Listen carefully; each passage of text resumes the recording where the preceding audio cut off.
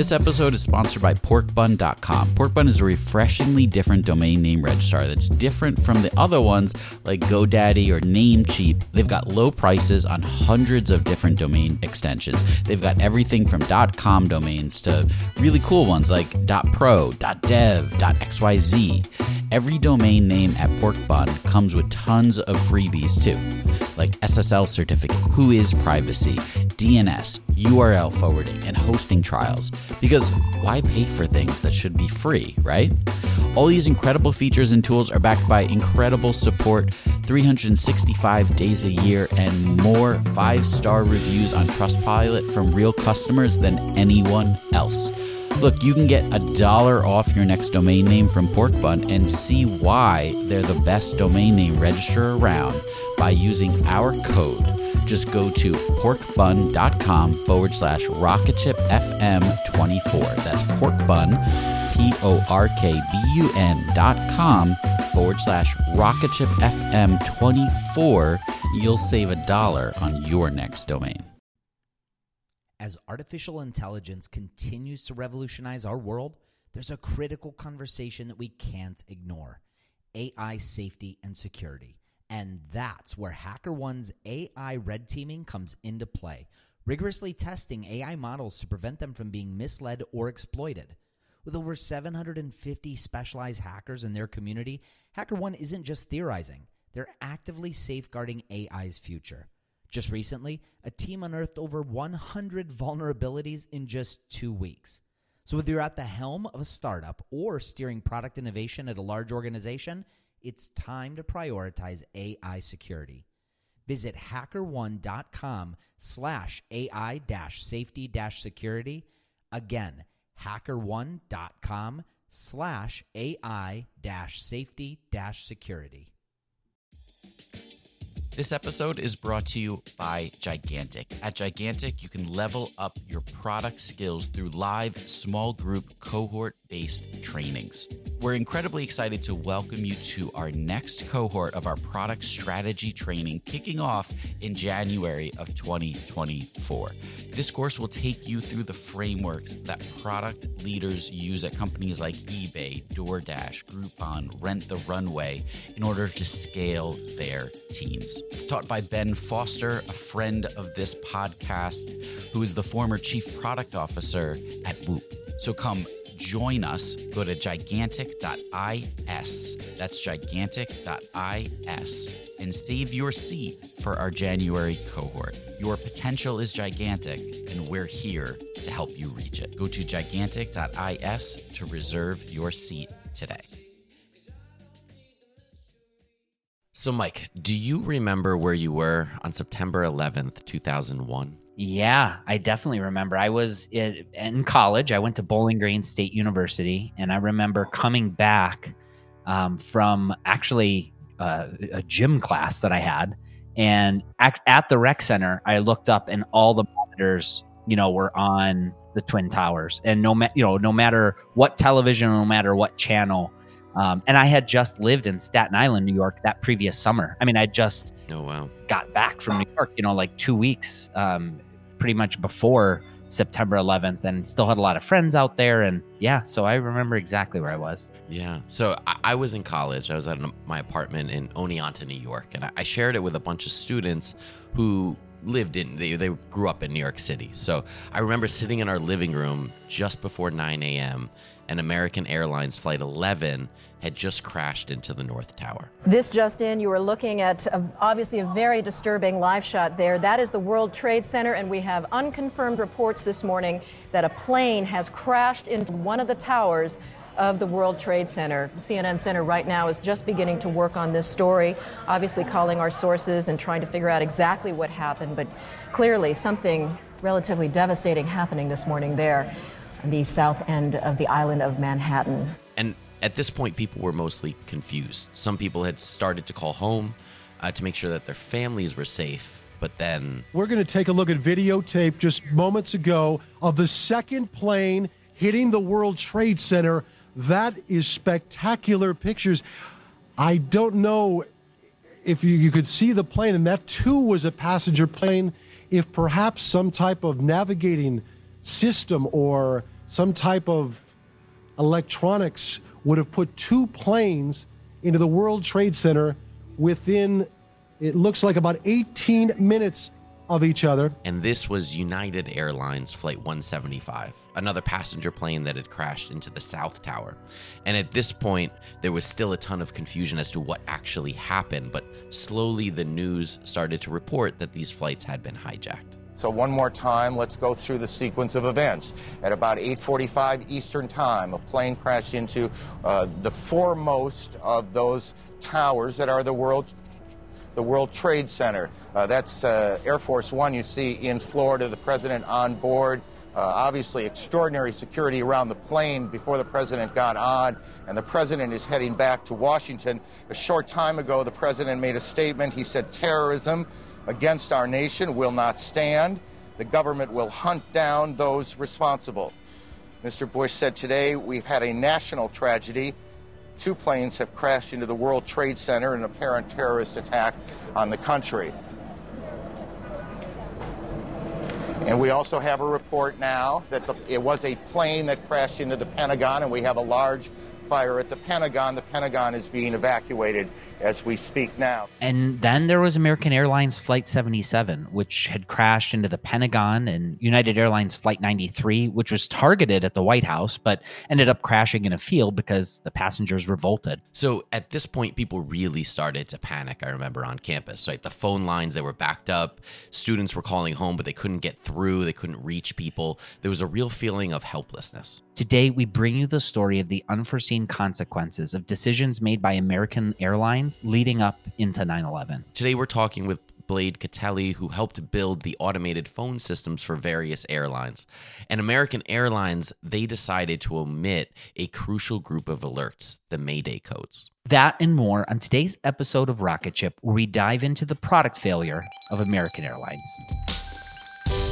Welcome to RocketShip.fm. Rocket Ship FM is produced in partnership with Product Collective. We are your hosts, Michael Sacca. And I'm Mike Belcito. So in the late 90s, early 2000s, Blade Catelli was working for a speech recognition company who was helping build automated phone systems. And one of their big customers was actually United Airlines. Yeah, and it was going to be the largest scale deployment of speech recognition technology in the world. Here's Blade. We're making this flight information system. So no longer are you going to press buttons for the flight number.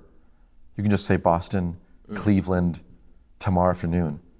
And we're going to have a system that's so good, it's going to speak to you in this beautiful way. And so when I was developing this, I thought of this concept called experience center lining. It's spending a lot of time up front, figuring about the center line of that experience.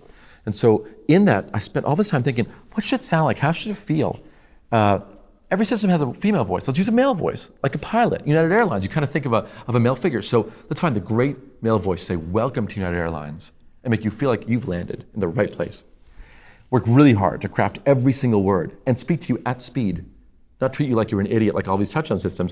Talk so slowly, and they say ridiculous things like our options may have changed, but they may not have changed. Right. I don't want to hear about that. It's awful, it's the worst. So let's treat everyone like they're smart. That's the difference. So we did. So generally, this system would be used to check flight departure time, statuses, right? Basic stuff. But for Blade, he wanted to take all instances into consideration. Yeah, that's right. There's always the happy path, but what happens when something goes wrong? How's the system going to handle it? And the system's reporting was based on these internal flight status codes. As I'm going about the design process, I said, okay, now how are we going to handle the tough things? Like if a plane goes down. I said, we don't talk about this. What do you mean you don't talk about it? Look, at United, we don't talk about planes going down. Doctors don't talk about death on the operating table. I said, I understand that, but you kind of got to talk about it. So I guess, understandably, United was hesitant to build this into an automated system. But it was the right thing to do. Blade knew it, right? So he kept pushing. I said, of course I do. Your insurance rates are set on number of acceptable deaths per year. They didn't even know that, the people I was talking to. And I kept working to advocate, saying we should do the right thing. Because at the experience, at the center of my experience, in my mind, we handled every single person the exact best way we can. So I keep advocating over the course of many weeks. We finally get to United Airlines headquarters, and I learned that there are special big rooms that are empty, call center rooms that are empty. They put their best agents on when there's any problem. Shut down a bunch of airports. Because of snow, their best agents get into a room and they handle them because they can see everybody and they can handle all these problems. And they do a great job of it. So Blade is relentless here. He knows that the airlines have more information about these flights, that he needs to build out the best automation system that he can, but they don't really want to give them up. They're happy with the status quo, honestly, but Blade isn't. So he pushes on. I said, I want some access in case something goes wrong to these database codes. You must have some codes. Yeah. They said, look, we don't even know. I said, I'm at headquarters. Can we get the database people in here? Okay, fine. They got them in at lunchtime. How many codes do you have? About 150 or some number like that. Yeah. Really? But I don't know too many. Yeah, you only know like 8 or 10 of them, like departed, arrived, canceled, delayed. But they're a bunch. They know, like, if the plane is at the gate, but the jetway has not extended, they know it's a code. They know everything, but it's really wonderful. Over 150 codes, but they were only exposing 8 of them to the automated system. So we're going to get to the Mayday codes right after a quick word from our sponsors.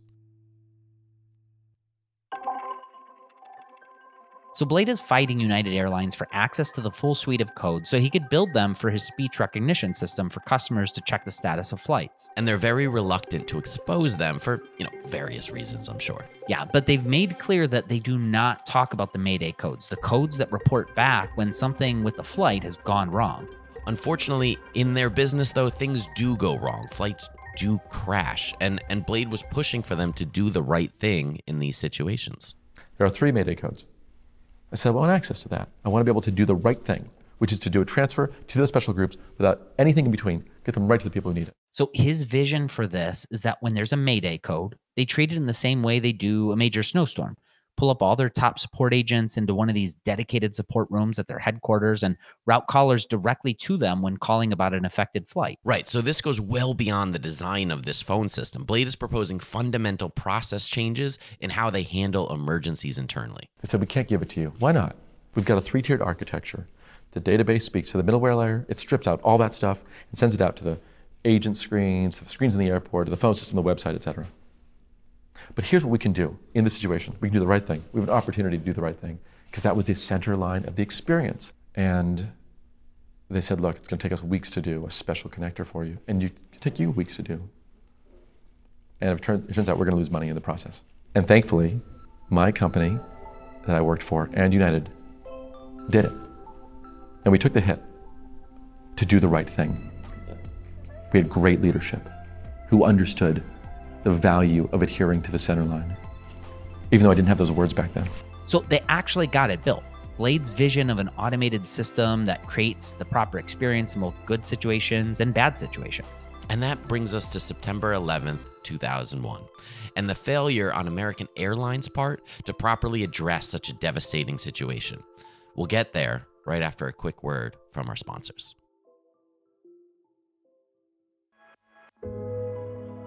So, it brings us to September 11th, 2001. This is CNN breaking news. This just in, you are looking at obviously a very disturbing live shot there. That is the World Trade Center, and we have unconfirmed reports this morning that a plane has crashed into one of the towers of the World Trade Center. There is a major incident in Lower Manhattan. We just got a report in that there's been some sort of explosion at the World Trade Center in New York City. Apparently, a plane has just crashed into the World Trade Center. We understand that a plane has crashed into the World Trade Center. We have serious news of a major possible air crash in the United States. An incredible plane crash into the World Trade Center. That happened within the last few moments. Just a few moments ago, something believed to be a plane crashed into the South Tower of the World Trade Center. We have no idea what it was. It was a tremendous boom. So on the morning of 9/11, there was panic and confusion, especially for those that had loved ones that were either flying or working inside the World Trade Centers. Hundreds, even thousands of families who had loved ones flying that morning were left without clear answers for hours as these tragic events unfolded. And here is where we see the diverging results of these two companies' decisions. One company, United Airlines, they spent the extra time and effort to put a process in place for extreme circumstances like this. And unfortunately, on September 11th, it worked. And people called up and asked about Flight 93. And it said, I think you're calling about Flight 93. Is that correct? Yes. Hold on. Let me get you someone who can help. It transferred someone to the right call center. Not only, my system for United was lauded in the New York Times. It said, this reporter said, by the time you finish using the system, by the time you finish using the system, you'll want to take the voice to dinner. Right? It was wonderful because it treated people humanely and quick. But American Airlines had passed on using Blade's team to develop their phone system. They instead decided to cut corners and hire a less experienced firm to try to replicate what Blade's team had done for United. American Airlines, we tried to sell to, and they didn't want to buy from us. Okay. And what they did was they had a company reverse engineer my system. Reverse engineer it word for word for word, everything. Not doing the basic work to establish an experience centerline for what it meant for them. When people called American on that day, it said that flight is in the air. And someone thought someone was safe who wasn't. So while they were able to practically duplicate the system that Blade had built, they never built in the Mayday codes. And because of that, families on 9/11 were told that their loved ones were safe, when in fact, their planes had already crashed. This is what happens when you're a designer. You have the opportunity to create moments that are really wonderful, even if they only occur rarely, or maybe never. Because that center line that drove those moments drive everything else as well. And that's the power of great design and about great experience.